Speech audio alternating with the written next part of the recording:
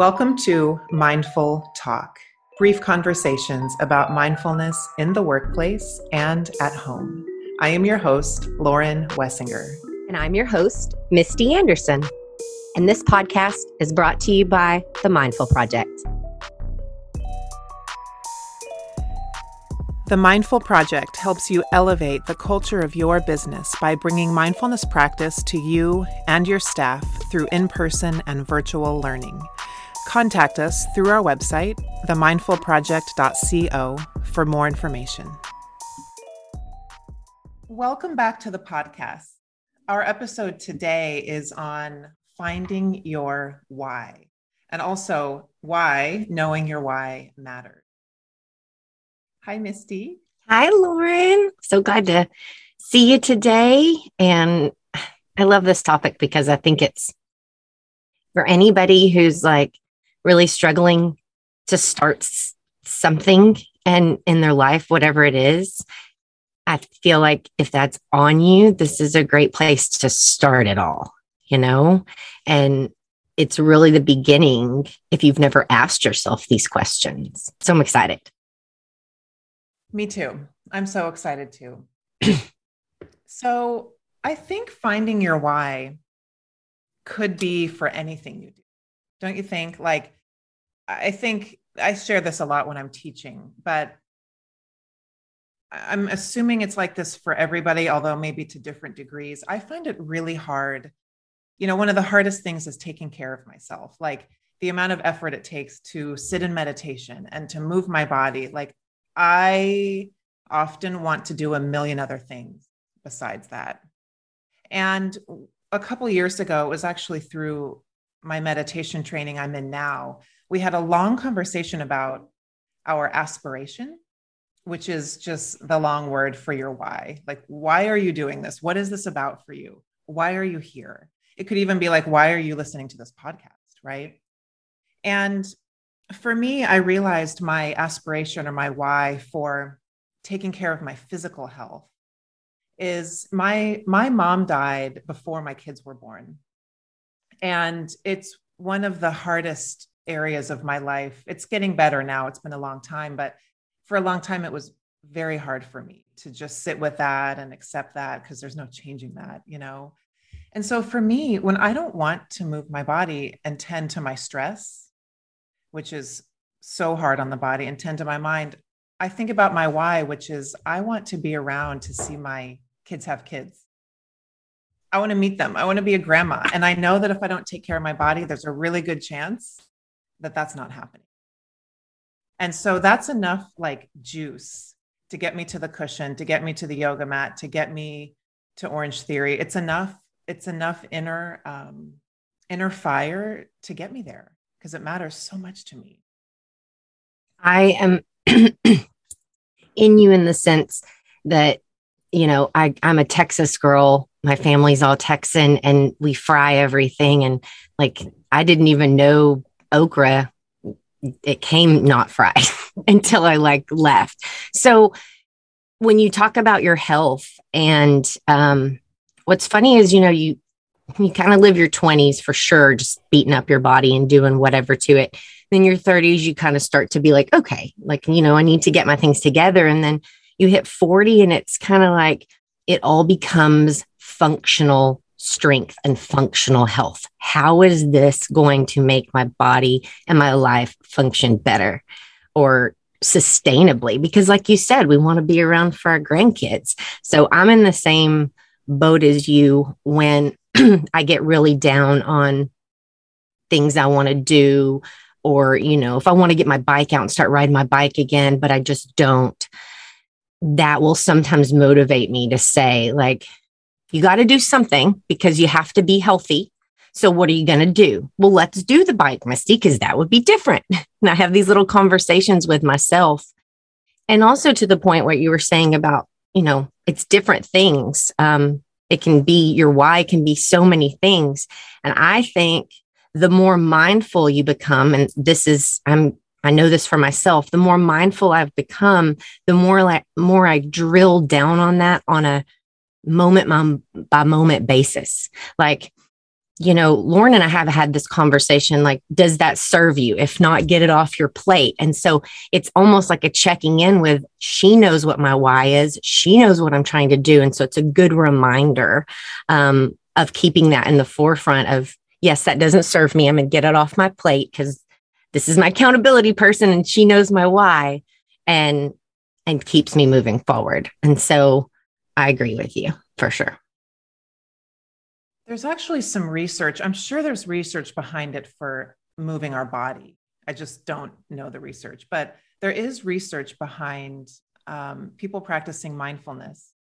And, one of the biggest complaints we hear as mindfulness teachers is that people want to do it, but they're just not doing it. They can't get there. They just can't do the practice. And it's because life, there's a million reasons, but there is actually some research that the people that have committed to mindfulness practice are ones who know their why. They have drilled down to the people that actually have an aspiration.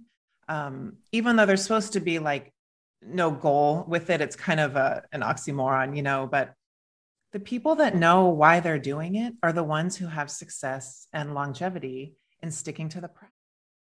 And so if you're listening and you're someone who really wants to start a meditation practice, but there's all the reasons why you haven't, take a moment, like get quiet, because the answer is there. Like, why do you want to start a practice? What is your reason? Like, what is it about for you? And if you're not sure, just stay open to that question for the next couple of weeks, because once you know and you kind of lock into that why, it is such motivation to do the things that seem so hard to do. It's really powerful. I agree, because just what you were talking about is what sustains me as a parent. Oftentimes when those situations come and I have to take a step back, my meditation keeps me really grounded but I have to be very aware and very mindful of those situations or I just get pulled and sucked into them. So I think that, like you said, as you grow in your mindfulness practice, it starts to be in other areas of your life for sure. Totally. And I think you could think about your why. I mean, you and I have talked about this in regards to professional life and kind of where we're going, like what's on the horizon for us personally. And, when I think about, I get asked to do a lot of things professionally right now, and I always have, and I have to think of, is this going to help me with my goal of having a more virtual business where I can work from anywhere in the world and really significantly add to the income of my family, but not have to be tied to Texas? Like, that's my overarching thing, is like, how can I make decent or good money and not have to be tied to my home office or some bricks and mortar location? And so if I get offered an opportunity that doesn't really fall in alignment with that, I have to take a really hard look at it. I'm not saying it's always a no, but it's not an immediate yes, It has to really align with my priorities and what's important for me, both professionally and for my family.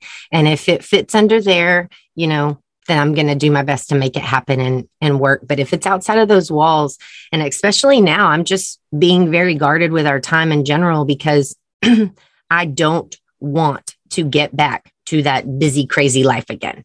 That was 2019. I'm not getting back there. And so I'm doing my best to kind of manage that as I go along too. That's a great point. I feel like we're still sort of on this cusp of coming out of the pandemic and entering into whatever life is going to look like next. And we've talked about this before, but the opportunity is still here. Like, you haven't missed the boat if you didn't get to do this, of really sitting with what does not need to come with you into the rest of your life that perhaps you were doing before. There's still a chance to really look at those things. And where am I going? And what was I doing before that was just spinning wheels? I mean, we think we're so valuable when we're busy, but it's such a false sense of self-worth. We've really tied being busy to being like better somehow, but maybe we can be better by actually being more present, or being more loving, or making sure all of our actions are going toward a higher vision for ourselves and our family. I definitely think it's spreading. I mean, I was in the airport recently and there was a meditation room, and we were in the hospital recently and there was a meditation room. And so it's like people get, and science, is clicking with other science communities to say, this is it's in us. All you need is a room. I mean, there was just a room with some chairs. That's it. And go in there and sit down. And when you're in the middle of something, I find that I like to back up and ask, like, okay, what's my why? Like, why am I doing this? Like, why? Okay, so perfect example. Ella my oldest just had eye surgery, and she has really low vision, almost blind, but she also has two crosses on each eye. And so this was to correct her cross. There's tons of literature and data to support that children that wait longer to have this correction or don't get it corrective suffer from low confidence, difficulty getting jobs, making eye contact, and things like that. So as a parent, you want to set yourself up, or set your kids up for success. So initially I'm like, okay, let's have this surgery. And as it kind of got closer, I felt myself backpedaling. And, you sign all this paperwork, and what if they don't wake up, and there's stitches, and oh my gosh, the recovery. And I started to back up, and I literally was sitting there while she was sitting beside me about to be welled up. And I told myself, why are we doing this? Why are we doing this? Okay. Misty, why we're doing this. It is proven. You've researched it. Let her go. And that's what got me through that day, because otherwise I probably would have backed out of the whole thing. And I shouldn't, but that was like fear holding me back. My why pushed me through the fear. That was a really, really powerful moment of mindfulness you had, because to be in the fear, especially in a medical event with your child, which I don't know what other higher fear there is, honestly. Right. And to be able to recognize that you were there and to fall back and really anchor back into your why. I mean, that is a moment of freedom, because you freed yourself in that moment from that panic and that anxiety of, oh my God, we made the wrong decision, which is, as you said, it's just the fear talk. Yeah. But that's what this practice is all about, is exactly what you just walked us through. I mean, and then you sat there and waited in the waiting room and probably calmed yourself down and felt yourself come back to the ground a little bit. And in that way, you're able to be there for her more. You can't really be there as fully when you're in your own panic. So good. I love when life happens and you get through it. And sometimes it is in turbulent times. But to come on the other side and recognize the steps you've made as a person, to celebrate those, like just hearing Lauren celebrate it for me makes me feel really good, because she's right. Like, that's what mindfulness is about. And so if you're practicing and you're looking for like these big ahas, they don't often come in the moment. Like, I didn't know that I was having an aha. I was just trying to get through the flipping day. And here we are talking about it. She's perfectly fine. It was the right decision. And that's my mindfulness got me through the situation, and it made me a better parent to her. And it made me more, I wasn't having, because I was pretty panicked. When I get really nervous, my heart races, and sometimes it races so hard it hurts, like physically hurts my chest. And that's what it was doing. And I was like, okay, all the tools. And sometimes I tell myself, you tell all the podcast people this, come on, Misty. So you guys get me through a lot of situations, just so you know. And Lauren and I have talked about this, just being accountable, practicing what we preach. And so that was a moment where, like, I really was like, what would I say to other people? What would I tell Lauren if she were in this situation? And so if you're afraid to sit down, or you've sat down and nothing's happened, it's probably not gonna just happen. Keep sitting, and it doesn't have to be long. Just sit. If you're in the carpool line, sit there, close your eyes. It's such a testament to the way this practice works, is that we practice on purpose by sitting and like actually doing a practice. There's a million ways to practice mindfulness and meditation. We do it on purpose over and over and over for years and years and years, so that when we need it, like when the rubber meets the road, like when Misty was in the doctor's office, it's not, it's automatic. Like what I'm hearing you say is that you did it automatically. And then later you were able to process and realize what you did, and us talking through it here. But because it was a skill that you had practiced on purpose, it was available to you, just like tying your shoes, you know what I mean? Just like driving a car and maybe swerving to get out of some little accident that's about to happen. Because you had practiced driving a car for so many years, you could swerve and not completely lose control and recorrect, you know, course correct. So that's really what it's about. I mean, it's about practicing over and over, and then you find your mind automatically turning toward, sometimes you automatically turn toward gratitude. Sometimes you automatically turn toward joy.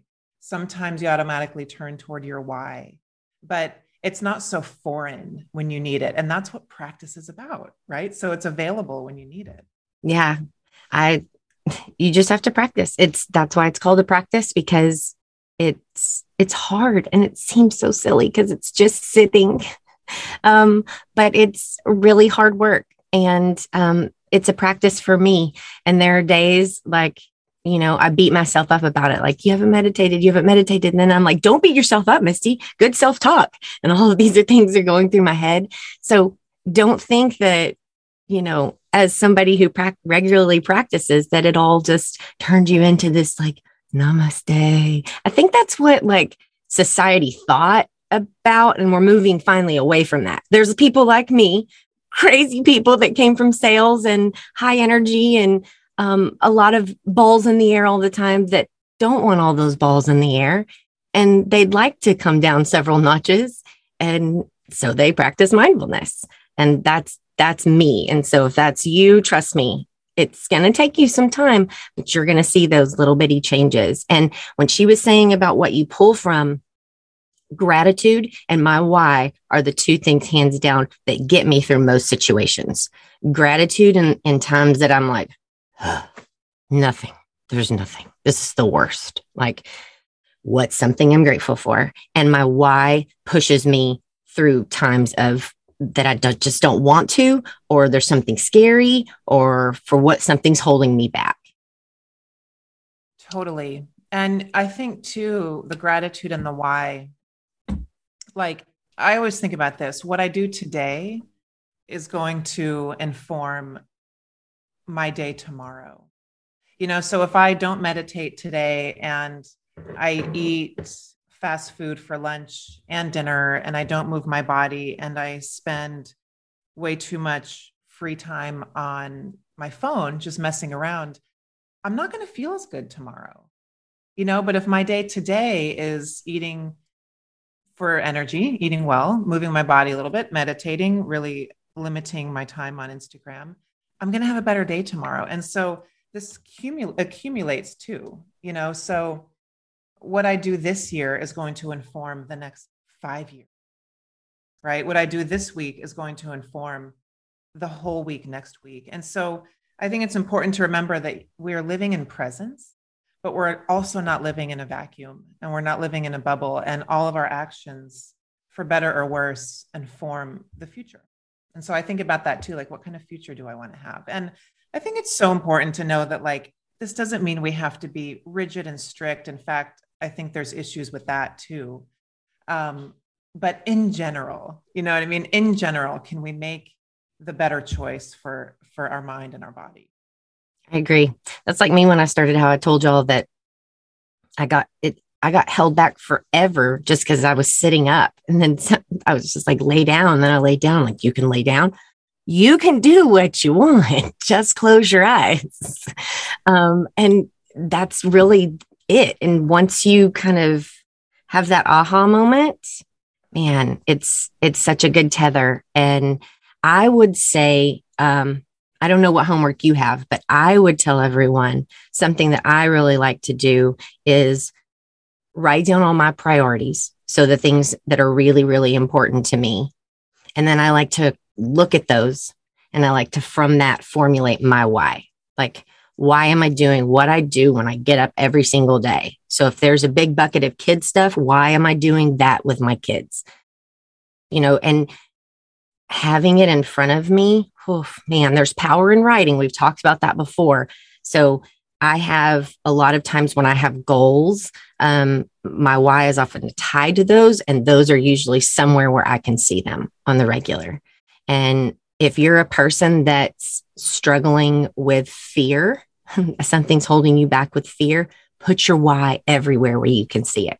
It's going to remind you that you, on the other side, is awesomeness, is what you're getting to. And you've got to get through that, and your why will sometimes carry you through. I think that's great. I think that's perfect homework. I think knowing your why really invites in a sense of self, which in some traditions gets kind of a bad rap. But if we don't have a sense of self, we have a sense of everybody else and not ourselves. And that is not a great place to launch from. In closing, one more way to possibly bring mindfulness in, like say you want to bring it in for your kids or somebody in your family who's kind of on the fence, right? Recently, my son signed up I saw it come through my email from Insight LA, and it's a 6-week mindful athlete course with George Mumford. And George Mumford was the mindfulness coach that followed Phil Jackson around. So he coached Michael Jordan all the way up through Kobe and Shaq. He was their mindfulness person. And Kobe repeatedly used to say that it was because of George that he was who he was, the kind of player he was. And so Carson, my son, has known this.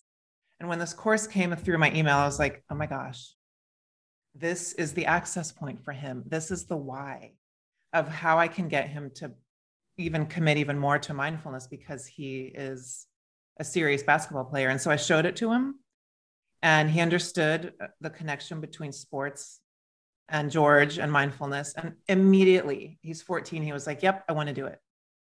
I mean, the first time ever that he hasn't kind of rolled his eyes and sighed when it's time to practice. He's been doing these Zoom calls with George live and meditating. That is so cool. I know. Oh my gosh, my husband's going to die when I tell him this. Totally. And so it's the why, and it's the access point, tell me why I should care about this practice, right? How's it going to serve me? That's what we all want to know ultimately. So, well, and sometimes it's just not the right time. And that's where the access point comes in, like you're saying. I love that story. Thanks for sharing. Yeah. Well, I really enjoyed talking with you today. And I really hope that everyone just takes a step back and looks at it and, take a look at everything, because there's a big why and then there's little whys. And when you get in those situations, you have them there to use. So hope everybody enjoyed today, and we will talk to you guys soon.